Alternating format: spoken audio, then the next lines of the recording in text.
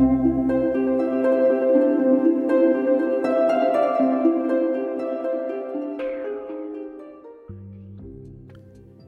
friends, and welcome to episode 443 of the Juicebox Podcast. My hello, friends has gotten higher. I don't know if you've noticed or not lately. I could be like, hello, friends, but I'm sometimes like, hello, friends. I just let it happen. Anyway, hello, friends. Welcome to episode 442 of the Juicebox Podcast. Today's show is with Kim. Kim's daughter has been recently diagnosed with type 1 diabetes, and Kim has found a very interesting and important way to donate her time to type 1.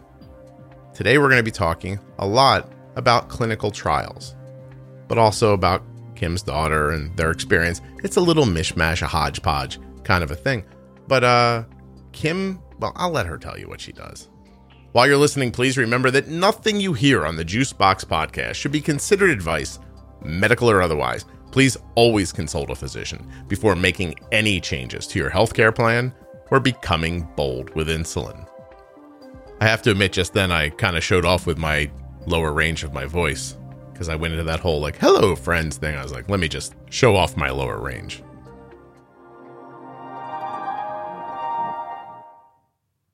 All right, so enough of that silliness. Before we get started, though, I have to say this. The show has advertisers. And this show is sponsored today by the glucagon that my daughter carries, Gvoke HypoPen. Find out more at gvokeglucagon.com/juicebox. The show is also sponsored today by the Contour Next One blood glucose meter. Check it out at contournext.com/juicebox. Juicebox / Hi, I'm Kim. And until about a year and a half ago, I knew absolutely nothing about any kind of diabetes. And at that point, my daughter, Nina, who was then 13, was diagnosed with type 1 diabetes. And based on a few things that happened at her diagnosis and a few things I learned a little bit later on, I decided to get involved with letting people know about clinical trials. So I became a clinical trial education volunteer with JDRF, which basically means I find out everything I can about clinical trials and try to match patients with clinical trials that might benefit them and obviously benefit type 1 diabetics as a whole. Wow, what chapter are you with? I'm with the Northern California chapter, and JDRF has launched this as a sort of a trial balloon initiative with a bunch of chapters throughout the country. So there's a team of clinical trial education volunteers that they're hoping to grow soon. So you're basically out in the world looking for clinical trials that exist for people with type 1 diabetes, then going back to the people within your chapter and letting them know about it? Exactly. Okay. Well, that's pretty cool. And that's a newer thing for you guys.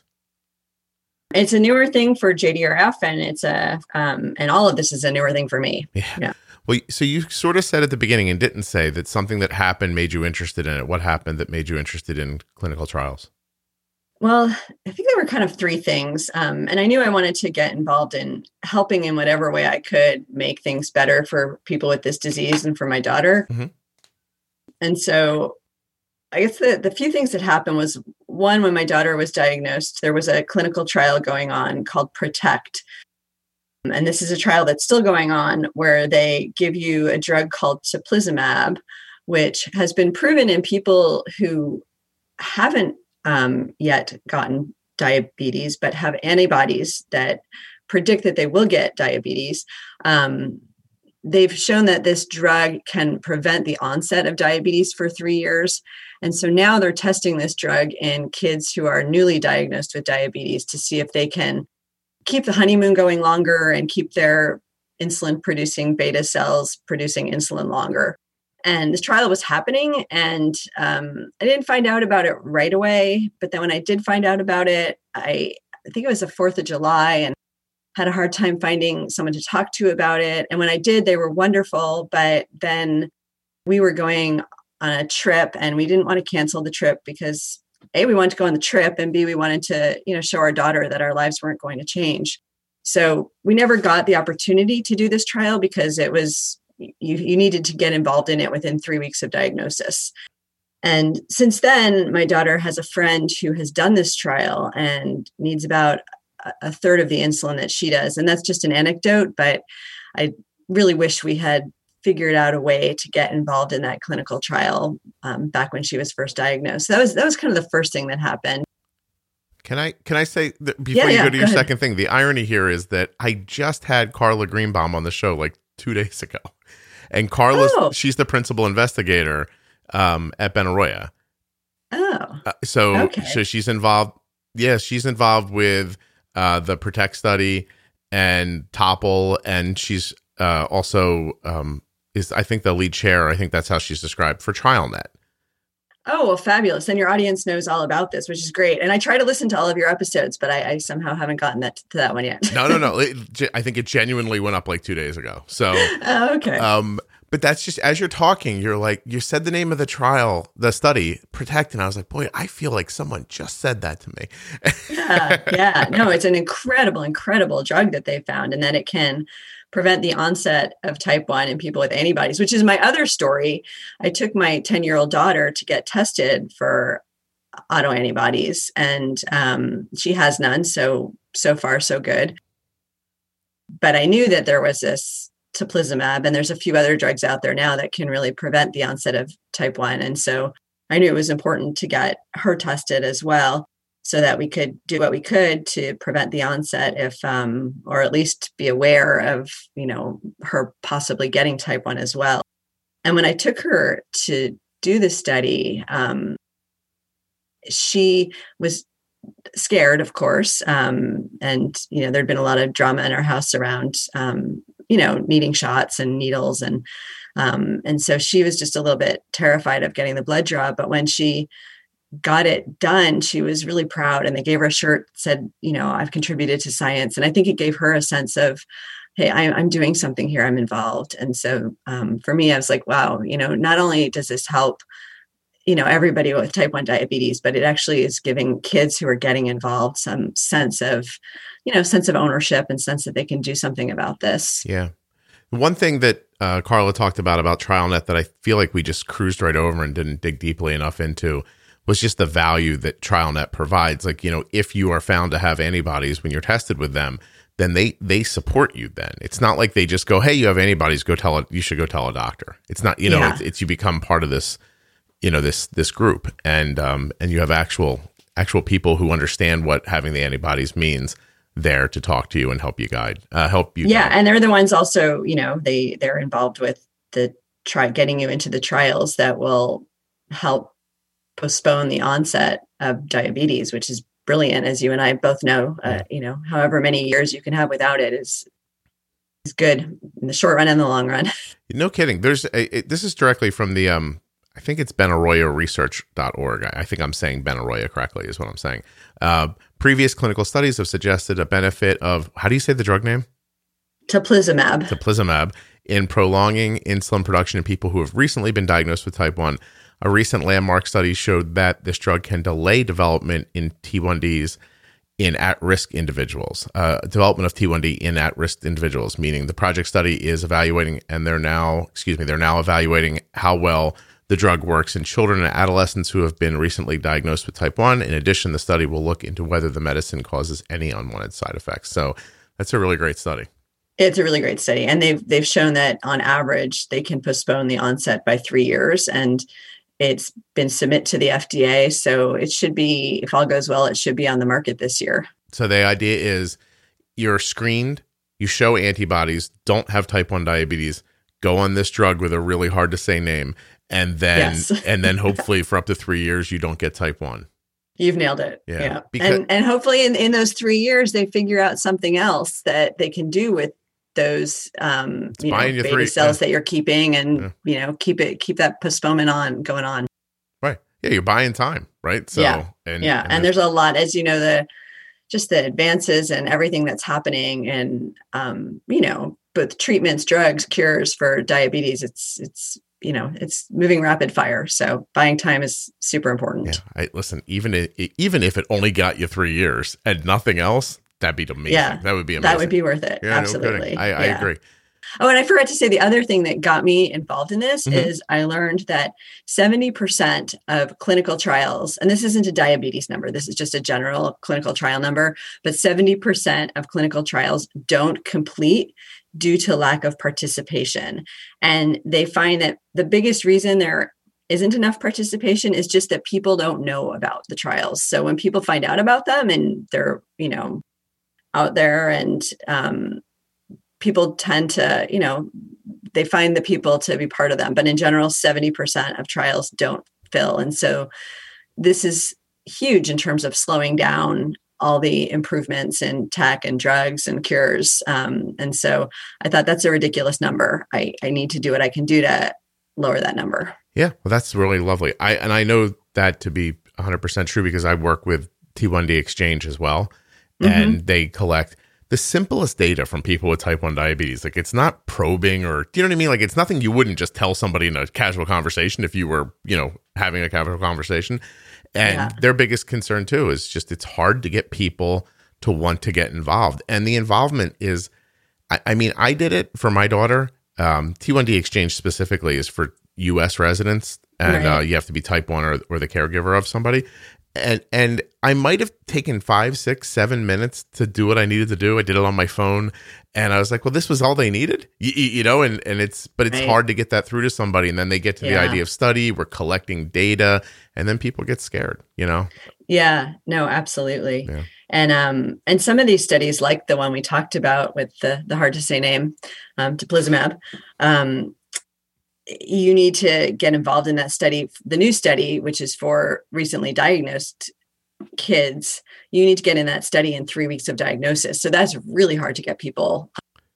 They're overwhelmed. They're not finding out about it until it's too late. And there's another one. Have you heard of there's a study called Clever? I don't know that one. So this one is sort of like the form you filled in online. This is a no-brainer for somebody to get involved in, and because it's really easy and it provides such a quick benefit. So it's a study that is looking at hybrid closed loop, which I know Arden is on, as is Nina, and verapamil, which is it's a blood pressure drug that's been on the market for, I think, over 20 years. And verapamil in a prior study in adults was shown to completely preserve beta cell function in newly diagnosed adult diabetics. So in this study, they're looking for 7 to 18-year-olds also within 3 weeks of diagnosis. They either put you on a hybrid closed loop or verapamil or both, or you could be in the fourth group where you don't get either. But regardless, they give you a Dexcom G6 for a year.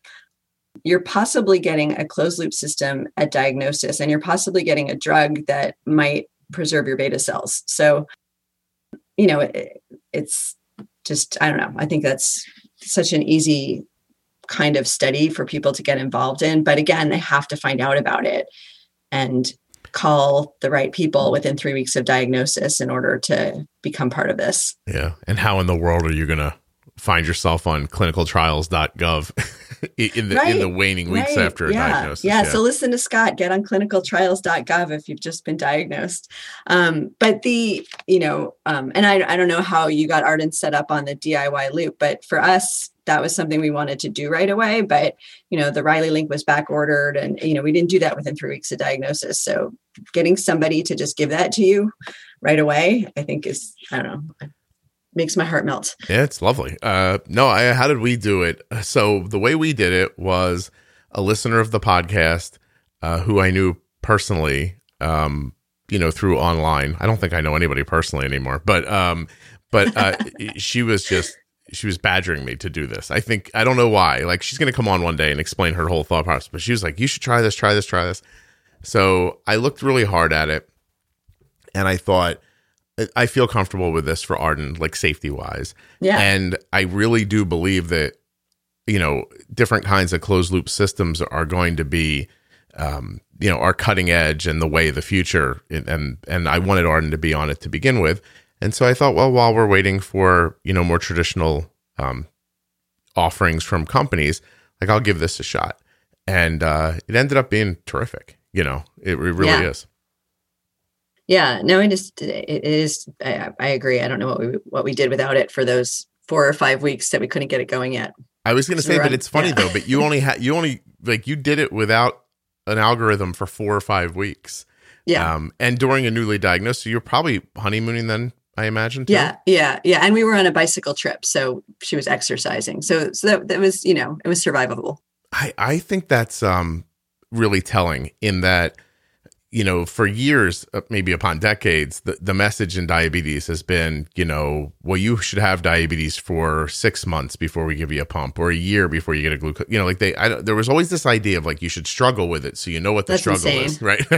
Yeah, and it gets ingrained into people because it's told to them as a rule, and then it's told to more and more people, and those people create a community online, and then that's just when you hear something out loud, that's the reaction because people are like, well, my doctor told me I had to wait 6 months. And then someone else will come in and go, oh, my doctor said a year. And then there'll be the next person that's like, I got one in a month. Yeah. And it's just interesting how it creates I'm making air quotes, but it creates a rule like somehow that because a lot of people do something one way, this somehow is the rule. Yeah. And we were not told that you should go on, the DIY loop a month after diagnosis. No, you found the trial. We asked around and figured out that's what we needed to do. Yeah. And and this study though, clever, it's spelled CLVER, just in case anyone who's listening wants to look it up. I mean, even if I've seen on some of these Facebook groups, like my doctor doesn't want me to get a CGM right away or doesn't want me to get a pump right away. So I think that is changing and it's becoming more standard of care to get the devices more quickly. But this kind of study not only gets people potentially on a hybrid closed loop, definitely on the Dexcom right away, but it also gives them, I think this is a cool thing about the trials is that in addition to the endocrinologist who you generally see quarterly, it gets you an additional endocrinologist who's really by your side and who is constantly communicating with you, seeing how things are going, helping you get going. And so it's like people think that it's overwhelming in the first 3 weeks to get involved in a clinical study, but in a way, it would make it less overwhelming. Feels like more support maybe for some people. It would feel like more support. Yeah. So my Nina's friend who did the teplizumab trial, they have long conversations. I mean, teplizumab, you have to go in 12 days in a row to get the drug. You have to go into the study center. And so they sit there with the doctor who tells them all about how is your exercise affecting your diabetes and how is your menstrual cycle going to be affecting your diabetes. And so they learned so much just in having that one-on-one relationship that they got through doing that trial. Yeah. So many conversations you get to have about like little micro topics you wouldn't get to have otherwise. Yeah. You get these rock star endocrinologists just hanging out with you. Yeah. I'm going to jump up on a soapbox for 1 second, say something, and then I want to ask you about your daughter's diagnosis. But just to go back for a second, and this has nothing to do with why you came on, but you've got me a little lit up inside about it. The idea that you should struggle for 6 months or a year so that you really understand diabetes, and then we'll give you the gear that makes it much easier and healthier way of living. And the idea is, well, we don't want to start you with that stuff because what if you lose it one day? You won't know what to do. And I'm like, well, what about all the people who won't lose it one day and will never have to struggle? Like, what's it hurt to move the struggle to the end from the beginning? Maybe it hurts. I can make the argument it hurts less. Like, why don't we take the struggle away from the beginning, show them what it looks like to have it this way?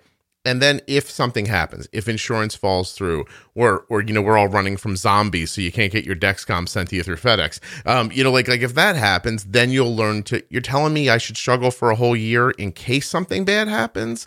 Right. Like, I don't understand. Like, that's just, that's one random way of thinking about it, which might not even be wrong, but it's odd to treat it like that's the only way to think about it. Absolutely. Yeah. I think it's a sin not to have people leave the hospital with a glucose monitor. Yeah, I've said that a lot of times. So you should get one of those you should get a membership card. I don't know what you would do with a membership card. It should say, and then you should get a CGM. It just should be like here. And honestly, Scott, I maybe gave 2 shots because we moved on to technology really, really quickly. Mm-hmm. And so, if you said, can you give my daughter a shot?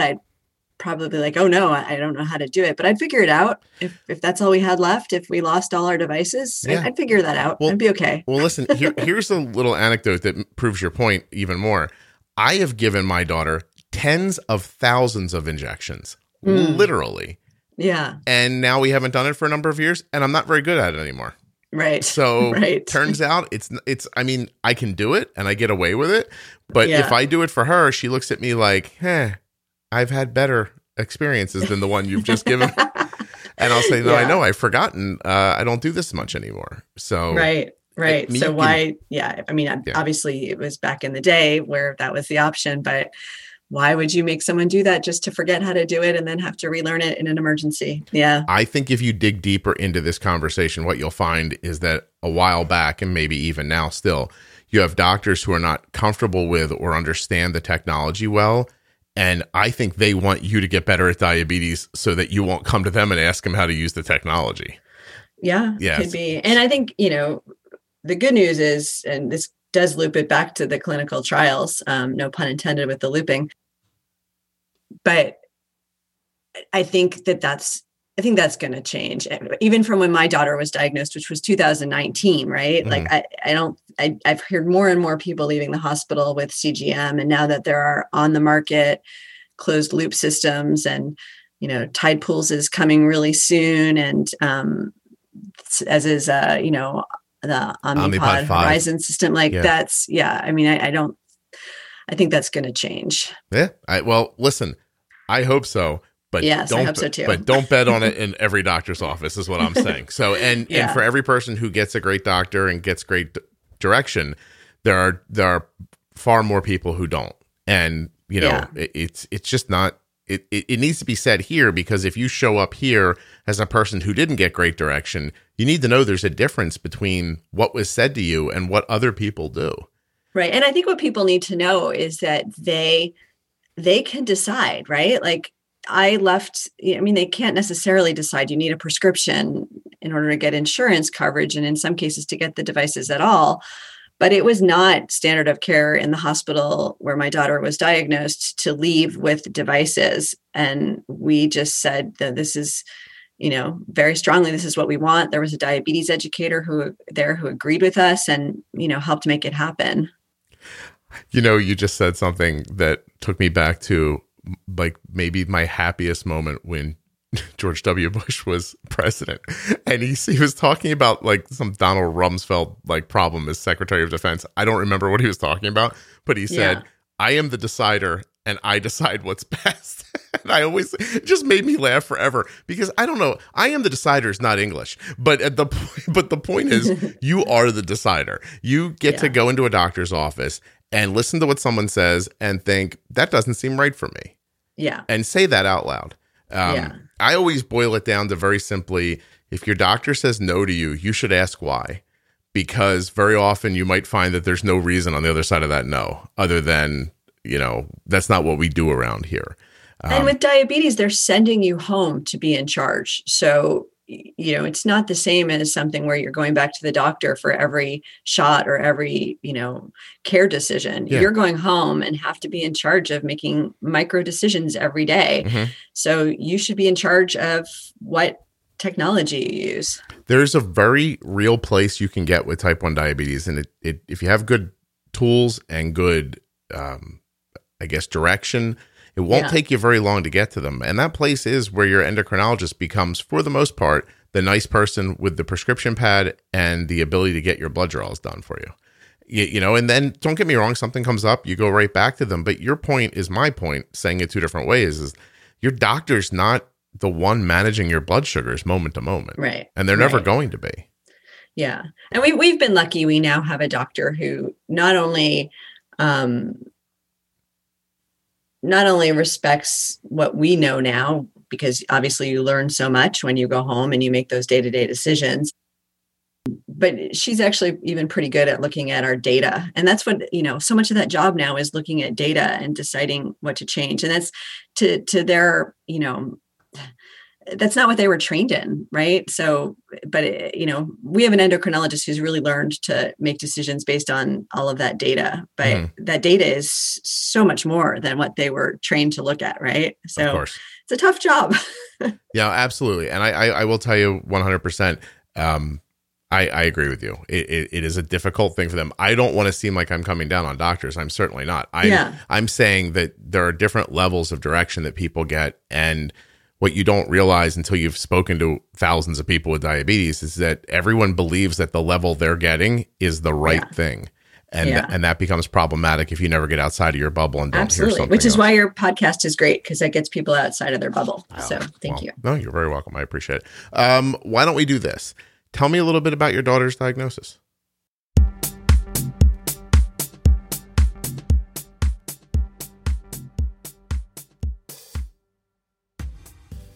Gvoke HypoPen has no visible needle and is the first pre-mixed auto-injector of glucagon for very low blood sugar in adults and kids with diabetes, ages 2 and above. Not only is Gvoke HypoPen simple to administer, but it's simple to learn more about. All you have to do is go to gvokeglucagon.com/juicebox. Gvoke shouldn't be used in patients with insulinoma or pheochromocytoma. Visit gvokeglucagon.com/risk.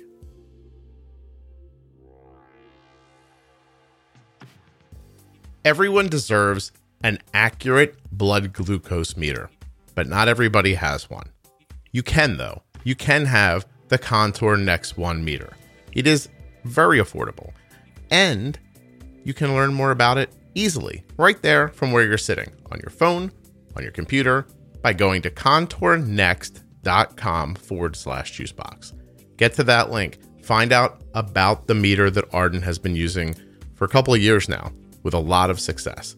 A meter that very closely matches with her Dexcom G6, a meter that has second chance test strips, and a super bright light for nighttime viewing. On top of that, the Contour Next One is easy to hold, easy to carry, and easy to hide away in your purse or your pocket. It's not bulky. Sometimes size matters, but in this situation, a lot comes in this little package.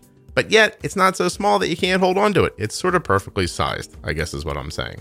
I love the second chance test strips, being able to touch the blood, not get enough, and go back for more without wasting a strip. It's huge. And some of you might actually be eligible for a free meter, and they have a test strip program. There's a lot going on at contournext.com/juicebox that I think you should find out about. Head over now. If you're not able to remember the links to Contour and Gvoke, don't worry, they're right there in the show notes of your podcast player or at juiceboxpodcast.com. It's time now to get back to Kim, hear about her daughter's diagnosis, and then jump back into those clinical trial conversations. We're not nearly done yet. Typical story. She, had the standard symptoms of being thirsty and took her. Actually, I called the pediatrician and she said, "It sounds like your daughter has diabetes." And I said, "No, that's ridiculous." And she said, "No, I think you should bring her in today." And I said, "Well, she's only free between 2 and 3. If you have an appointment, then I'll bring her in. If not, we'll bring her in next week." And luckily they had an appointment between 2 and 3.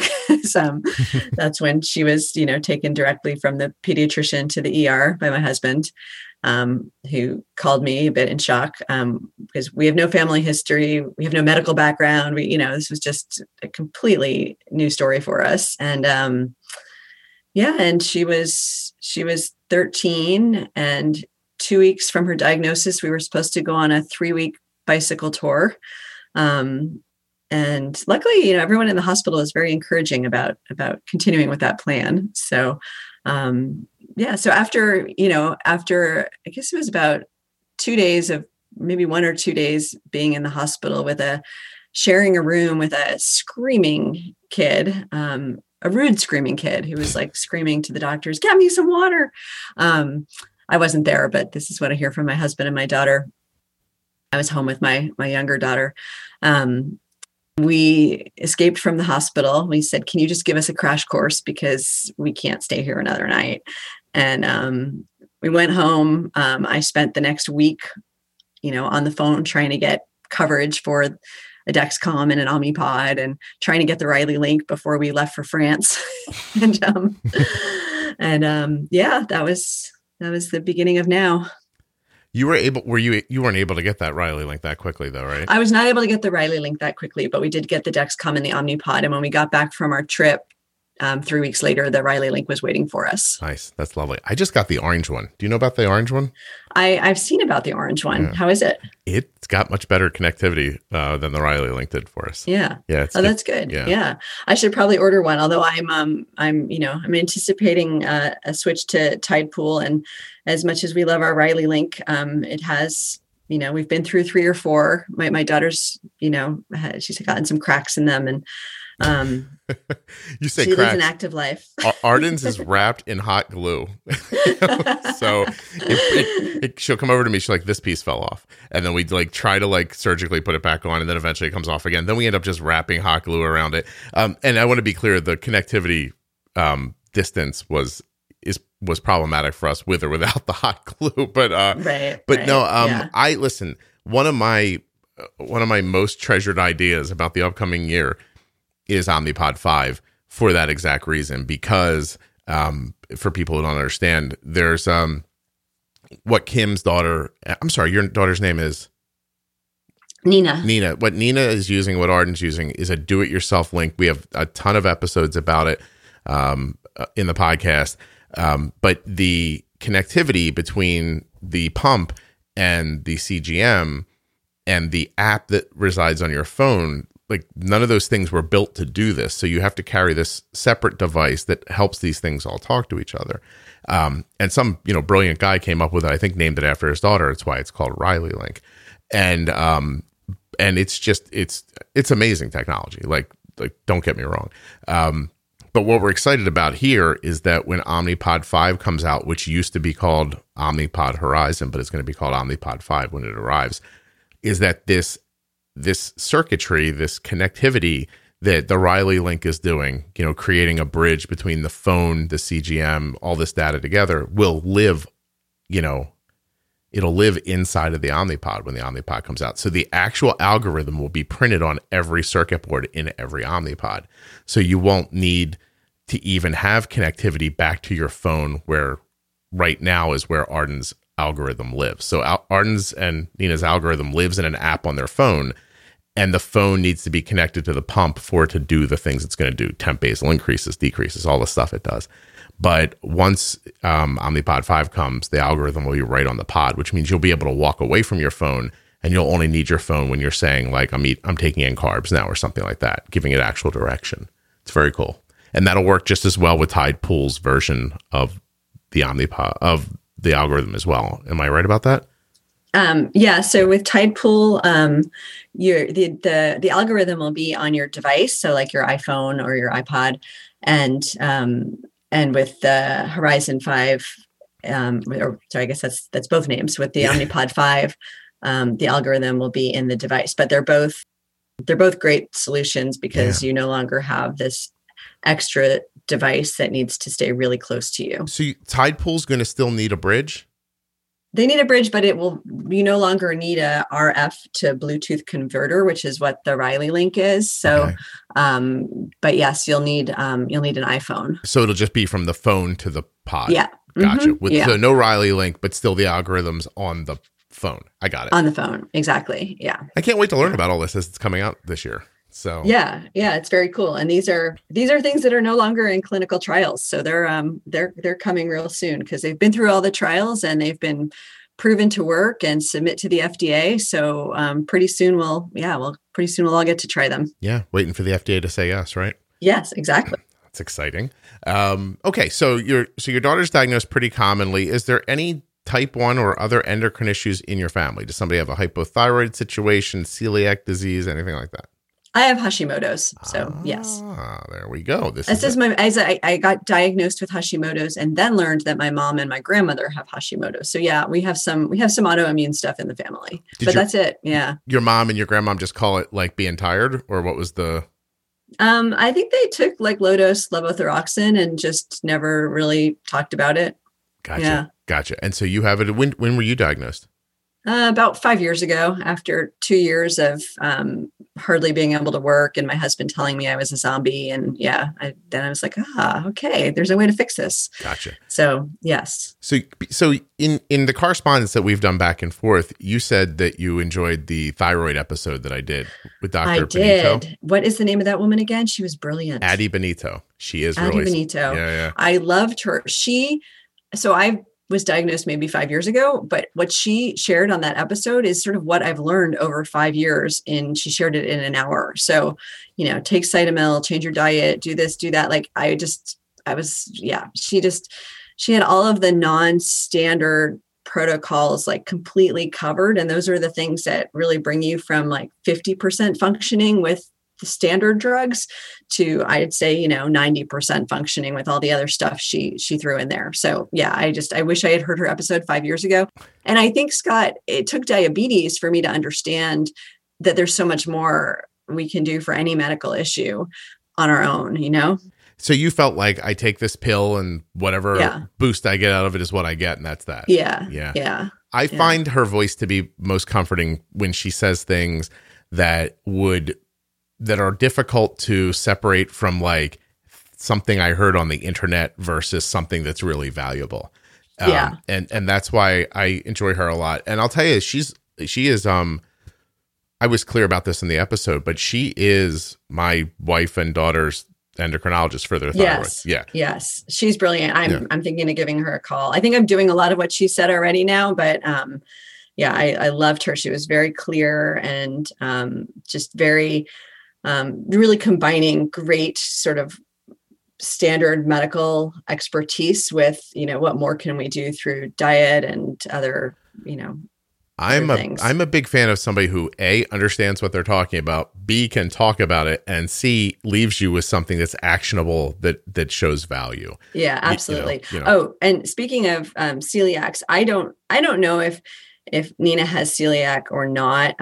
She's only been tested once and she hasn't really been eating gluten. But there's actually, back to my passion, my clinical trials, there is a study out right now that just launched that is a 6-month study with an oral pill and it's for patients who have type 1 diabetes and celiac. And the pill is supposed to like protect the T1D from like intestinal and symptomatic distress that they might have if they accidentally digest minute amounts of the gluten protein. Mm-hmm. So it's kind of interesting. And that's like for kids and adults. And it's a T1D and celiac trial. Is that drug something that you take like, oopsie, I just ate bread and I didn't mean to, or is it something you take every day in case it happens? I think it's something that I'm not sure if it's daily or what the protocol is, but I think it's something that you take for 6 months. And then, so I don't think it's an oops thing. Gotcha. What's that trial called?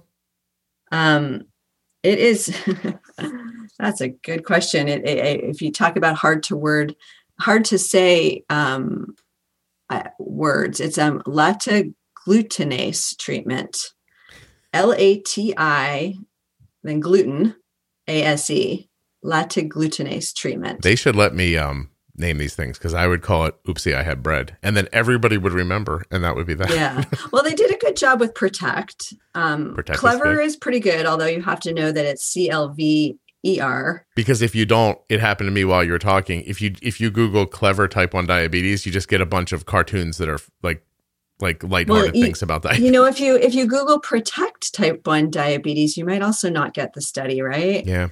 So you have to know how to spell teplizumab. Yeah. Maybe you can put that in your show notes. Yeah, good luck, everybody. It's an interesting word. It's much easier to say when you're not looking at it. Yeah. Yeah, maybe that's true. The spelling makes my brain go, I can't be saying this right. Yeah, I keep saying it because now that I've got it, I have to use it. Teplizumab. But I should let your audience know too, though. I mean, clinicaltrials.gov is awesome. I don't have a medical background, so there's certainly ways that things are written in there that are not super audience friendly for non-medical professionals, but it's a pretty good resource. And you can just go in and you can type in celiac or type 1 diabetes and put in your location and your age or your child's age, and it'll spit out for you all of the trials that are available in your area. Mm-hmm. And the one thing that I wanted to really let people know is that when you go to clinicaltrials.gov, if you scroll down to the bottom and see the locations, there's a name and phone number there. And those are the people, I can tell people about what trials are going on, but I don't necessarily know every detail about them. But if you call that number and get in touch with the person who is either the investigator or somebody who works with the investigator in your region, they'll tell you everything that you need to know about a trial that you might be interested in. And you should absolutely call them. That's what they're there for. They want to hear from you. So I find clinicaltrials.gov pretty easy to navigate. There's another tool, though, that JDRF launched. It's called I think there's two things. One, there's something called the JDRF Clinical Trial Connection tool. So if you Google JDRF Clinical Trial Connections tool, it takes you to a search engine where you can put in your age, your location, when you were diagnosed, or actually that's coming soon, just a whole bunch of other information about yourself, and it will spit out clinical trials that are a fit for you. Okay. And then it will let you know down the road if there's anything new that matches for you. So those are great, like, databases that you can use. But honestly, I find out because I call the trial centers and learn what's happening. But before I was doing this job, the way I found out about most clinical trials was really just signing up for all the newsletters. Like JDRF is always sending out newsletters with information about what's new and what new trials are happening. And, all the other diabetes organizations like Diatribe and Brave Buddies. And like, there's just a ton of newsletters you can get. And then there's one other resource I want to give. There's a guy named Josh Levy who lives in Northern California, but he reports worldwide on type 1 diabetes. And like us, he's a parent who decided to do what he can to help. And he has a blog called Cure Research for Type 1 Diabetes. And if you like Google Josh Levy, Levy diabetes, you can find his blog. And he actually gets pretty technical, although, like me, he's not a medical professional. I think he's a software developer, but he writes about everything new, like what the findings are on all the latest studies, what studies are being offered. And so I've learned from him that, in Europe, they're studying how, vitamin D and probiotics are helping people manage their blood sugar. And so, these are interesting studies just to know about, because heck, I can give my daughter some vitamin D, Mm-hmm. even if I can't get into the study in the Netherlands. Yeah, Arden takes vitamin D, a significant amount, and we all do here, actually. Yeah, it's a good thing, especially with COVID, evidently. Yeah, who knows? I can't say I can't say one way or the other. I just know that it's inexpensive and not hard for me to take. So yes, and evidently a lot of diabetics, a lot of people with type 1 diabetes have low vitamin D. Yeah. And so there's something going on with the beta cell receptors and vitamin D that it's important to learn to supplement if they need it. And my daughter's level was super low when we got it tested. Yeah, low vitamin D. I think you might find with Hashimoto's too. A low ferritin level, like your iron level's off a little bit. Mm-hmm. And B12 is another thing to look at when you're getting your blood test, to have those checked. There's also, and Addie talked about it in her episode, you really do have to be cognizant of levels that your doctor will tell you are in range, because in range has a pretty broad meaning, and levels where they see things happening. Like I want to use one of the numbers. Like Addie said, if you're a female of, God, you have to go back to listen to the episode. I think she was talking about, if you're menstruating and you're female, that your iron, like your ferritin level needs to be at like 70 or something like that. Like it can be lower and be considered in range, but there's a level that she sees it at that is just more optimal. And so anyway, you can't always just take like, I'm in the range. Yeah, no, absolutely. I mean, I think for vitamin D, they got Nina from 17 to 25 by giving her a mega dose of vitamin D for a week. But they say optimal is more like 30 or even 50. Mm-hmm. So even though she's now considered, quote, in range, I don't think it's good enough. Yeah. So when we the same thing, you get this prescription for this 10,000 IUs. You take it once weekly. Sometimes they give you 4 or 8 pills, depending on how low you are, to kind of boost your vitamin D. But I would say that in this house, everyone here is taking like 5,000 IUs of vitamin D a day. It's not too much. In our opinion, we also take I agree, small amount of zinc, B12. I have to take iron, and I take it with an ascorbic acid because my body won't pick it up if the two aren't taken together. Yeah. So there's little tricks there for that. And you can't take iron every day. Like I had to figure that on my own. Like I had to figure out how much do I have to take to impact it.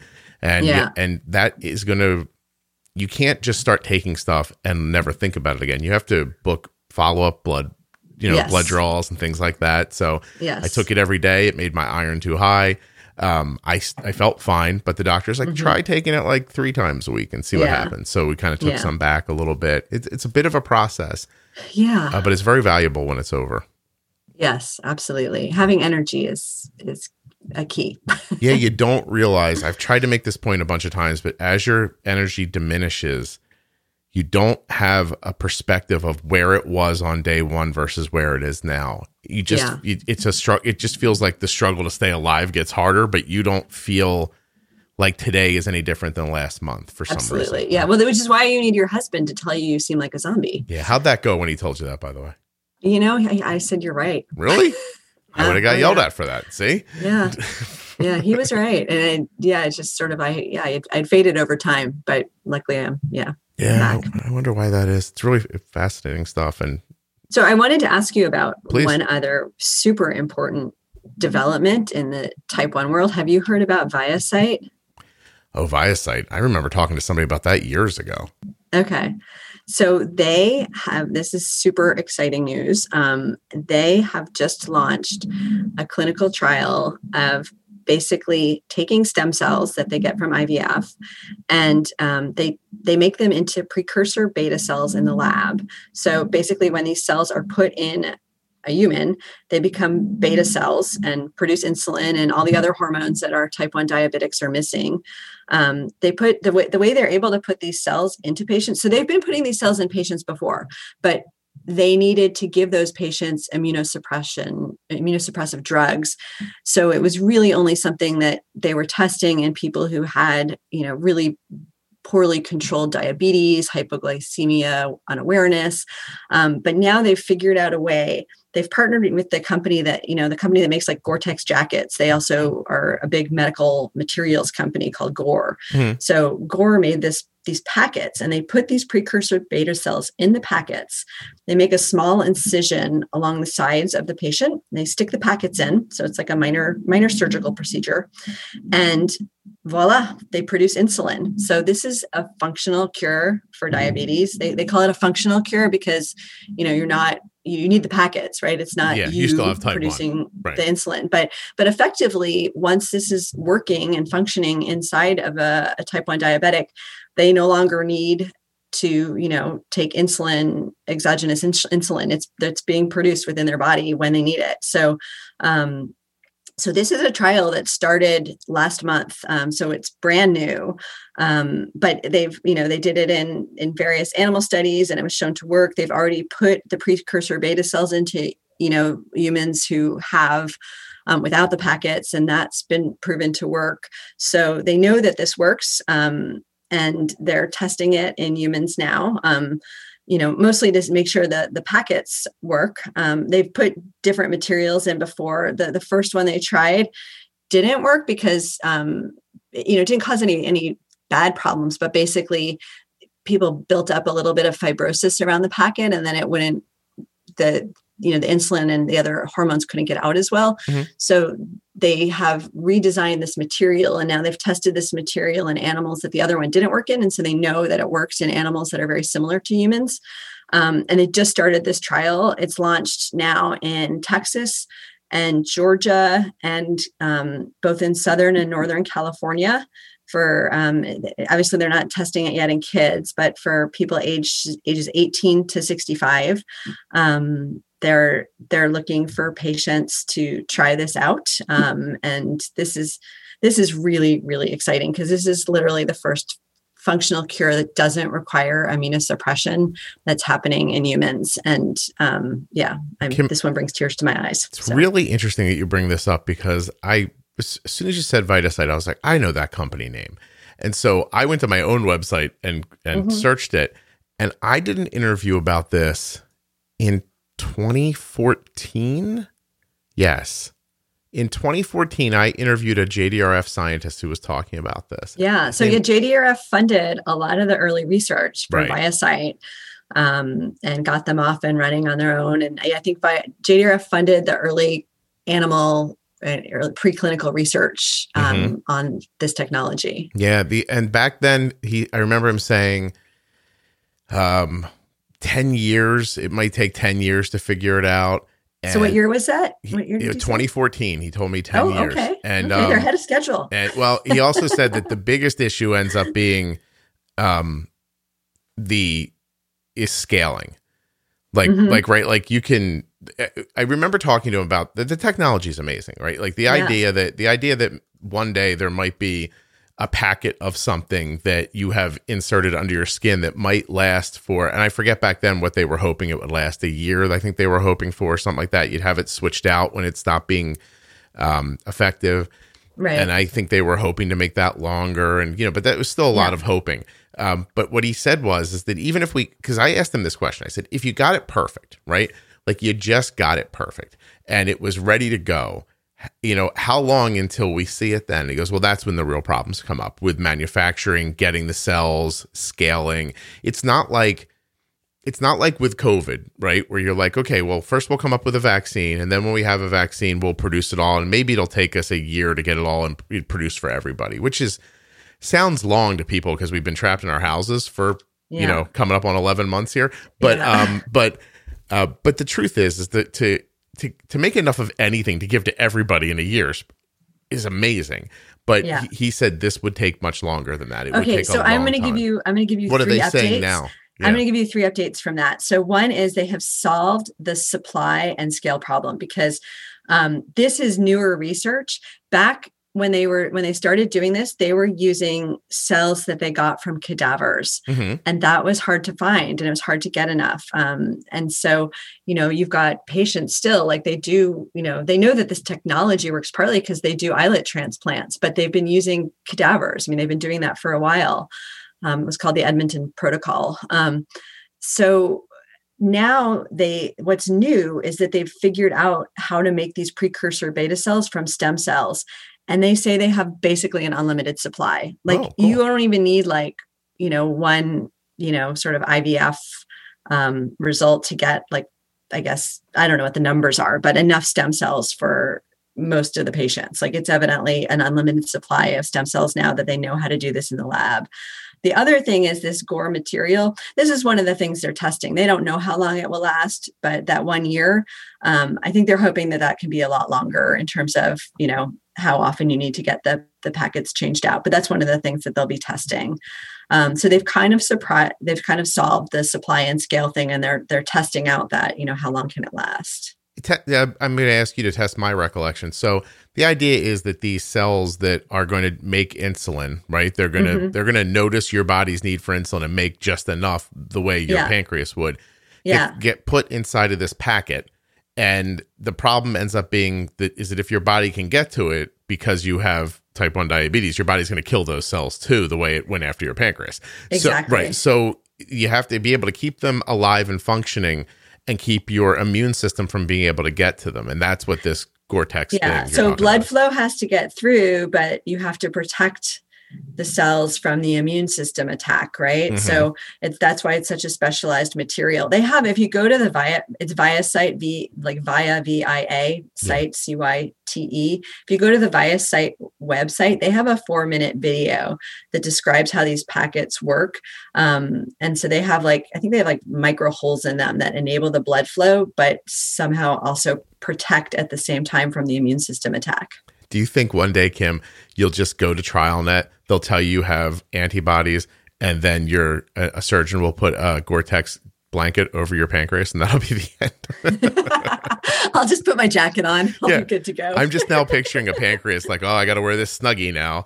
And that's right. Yeah. I'm protected from the rain, and I'm not going to get diabetes. That's right. Well, I have to be honest. In 2014, the reason they were on, I had a really popular blog back then. So there was a gateway to getting your information onto it. I just didn't let anybody who wanted to say something, be involved, put something on the site. I was super excited about it back then because it seemed to me, and I remember saying this back then, that this is all wrapped around science that we currently understand how to use. And that's why it was exciting to me, because it wasn't theoretical in anybody's mind anymore. It was like, if we take this and protect it like this, then this happens. Yeah. And they've been doing every piece of this. So they know it works. It just, and so I think they're interviewing the initial patients now to get going. And this is going to be really, really exciting to follow. And if anyone out there 18 to 65, they're going to expand the sites. I think they're going to have 10 sites throughout the United States, but right now it's Texas, Georgia, and California. Our kids, kids are too young, but wow. I think it's really exciting. Maybe someone else should be coming up with a zipper so that we can have installed on our bodies so that we can just unzip it and stick the pack in. I'd like to see someone get involved in that pretty quickly. That's right. Yeah. That would be, we'll work on that on the side. Any doctor out there listening who wants to develop a zipper, I think is a great idea. I don't obviously understand how the human body works. Well, hopefully they won't have to take them in and out that often, and they won't need the zipper. Well, I think that one's behind. They haven't even started that one in animal studies. Yeah. Wouldn't that be something? Not the zipper thing, Kim, but wouldn't it be something? I got you laughing in the wrong direction. Wouldn't it be something if they could make something like this work and it wasn't a yearly thing? Even it was, God, if you could get 3 years out of it, just to show back up in a doctor's office, on some sort of incremental, schedule, and they, open it back up, take out the packet, put in a new packet. That's fairly what exciting. It is. Yeah. So I know you don't have as much time, but my daughter has 4 more years till college, so I'm hoping this stuff keeps coming. Oh, I hope so too. It can't come fast enough. I'm up for all of it. I really am. I'm a big fan. In general, I'm a fan of taking as good of care of yourself as the current technology allows. Yeah. So if a CGM exists, I would like it. And I felt that way so many years ago when we had the first Dexcom that we ever had, which people would tell you like, oh, it didn't work that great. You know what it worked better than? Everything else that existed before it. And then the next Dexcom comes out and they go, oh, it's a little better, but it's not a big leap, isn't it? Because it's better than everything else that ever existed before. Exactly. Yeah. And, I've talked about some pretty groundbreaking stuff. I mean, these are really exciting things like teplizumab and ViaCyte, but all of those incremental getting better things, right? Like the G7, I know you've had, Dexcom on to talk about that, and faster insulins, which I know you've tried, and they're coming up now with glucose responsive insulins and all the closed loops. Like it gets better and better. And why not use the best? I've said this a million times and I'll keep saying it. You do not want to wake up one day and realize that you're managing your type 1 diabetes the way they did it a decade ago. You need to kind of stay. You don't have to be on the absolute tip of the sword as far as things go, but you need to be on the crest of the wave that's moving forward. And I think that's hard, Scott. I mean, I think my daughter was diagnosed 1.5 years ago, and then I took this role helping educate people about clinical trials. So it's I mean, partly selfishly, this job is keeping me abreast of everything that's new. But I've met a lot of people, lovely dads in our community who have, given Nina some advice when she first got diagnosed, and they're not staying on top of it because they've figured out how to manage what they've been doing for the last 30 years. Right. Yeah. And so I think the hardest part is how to either of us really get the word out to these people who have just sort of settled into what they've been doing for so long, but it could be so much better. Yeah. I mean, I don't know how to reach everybody. I talk about it every once in a while when I talk more about like the idea of a podcast over the diabetes aspect of it. There's 1 point, I don't know, do you know what the number is now? 1.8 million Americans have type 1 diabetes. Is that right? Am I close I to think that that's number? about right. And, I probably have an audience that is as big as an audience of people who are interested in type 1 diabetes as exists. And I don't touch a small percentage of those people. So, well, I think, part of the problem is both of us get access. I mean, maybe you more than me, you get access to the people who already care a little bit and are looking for more information, right? that really is that there's only even a small percentage of people who have it even think to look for more information. Exactly. Yeah. I mean, the one thing that we do get, because JDRF does, because JDRF gives out this bag of hope, which is, all this information about diabetes and stuffy. And, they give these bags to people when they get diagnosed. And so they find out about new diagnoses and can get in touch and see how they can help these patients. And so we do find out about people who have new diagnoses to get information to them. But these people who've had it for so many years, it's a little harder to find them. And, a lot of these studies I talked about are for kids, but something like ViaCyte, I mean, I should probably email all these dads and let them know about it. Right. Yeah, it really is one of the biggest issues is just finding people and connecting with them. It is not easy. And like you said, people get into a settled situation where they're managing well now and they don't think about it much anymore. And that becomes, they become more disconnected from a space that might have great information for them. And and some people might just not care, which is fine too, Yeah, but they won't, I know, but that's hard because I feel like they won't care. But if they just would make get the latest and greatest, they'd be like, oh, wow. But you're right. You can't do anything for somebody who really just doesn't want to change. Yeah, they're not interested. I'm not about pushing things on people, but I do love the idea of letting them know about it. Well, that's the thing. That's when I found out that 70% of trials don't fail because people don't know about them. Mm-hmm. Like, I mean, I just feel like the benefits personally to getting involved in these trials, not just sort of medically and societally, this is, people can, they get their free Dexcom, their personal endocrinologist, a sense of control, and really the latest and greatest drugs and technology and now cures. So, and you help move the whole thing forward too, which is really about it. Is taking, we were just talking about on something recently. I think I said it with Carla, like, this idea of like, you're just pushing things forward. And you have to be excited to know that you might be part of something that happens so many years from now that you don't get to see the end result of it. But I'll tell you why that should mean more to people who have type 1 is because, it's very likely that if it's, if your kid has type 1 diabetes, it might not be their kid, but it might be their kid's kid, but it's very likely going to stay in your family. I mean, look at you. You've got 3 women with Hashimoto's. If your daughter ends up with Hashimoto's, that ain't going to be any great surprise. And no, not at all.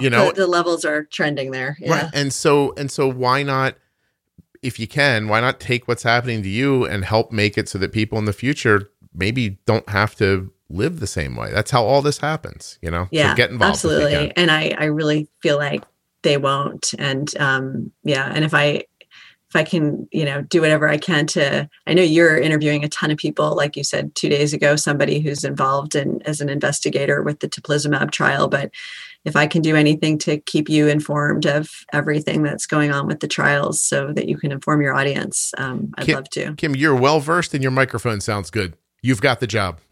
Okay. You let me know. Let me know as you know about things. I appreciate it. Let me say goodbye to you here because Arden's bugging me to make her lunch. A huge thank you to one of today's sponsors, Gvoke Glucagon. Find out more about Gvoke HypoPen at gvokeglucagon.com/juicebox. You spell that GVOKEGLUCAGON.com/juicebox. After that, check out the Contour Next One blood glucose meter. You need an accurate meter that you can count on.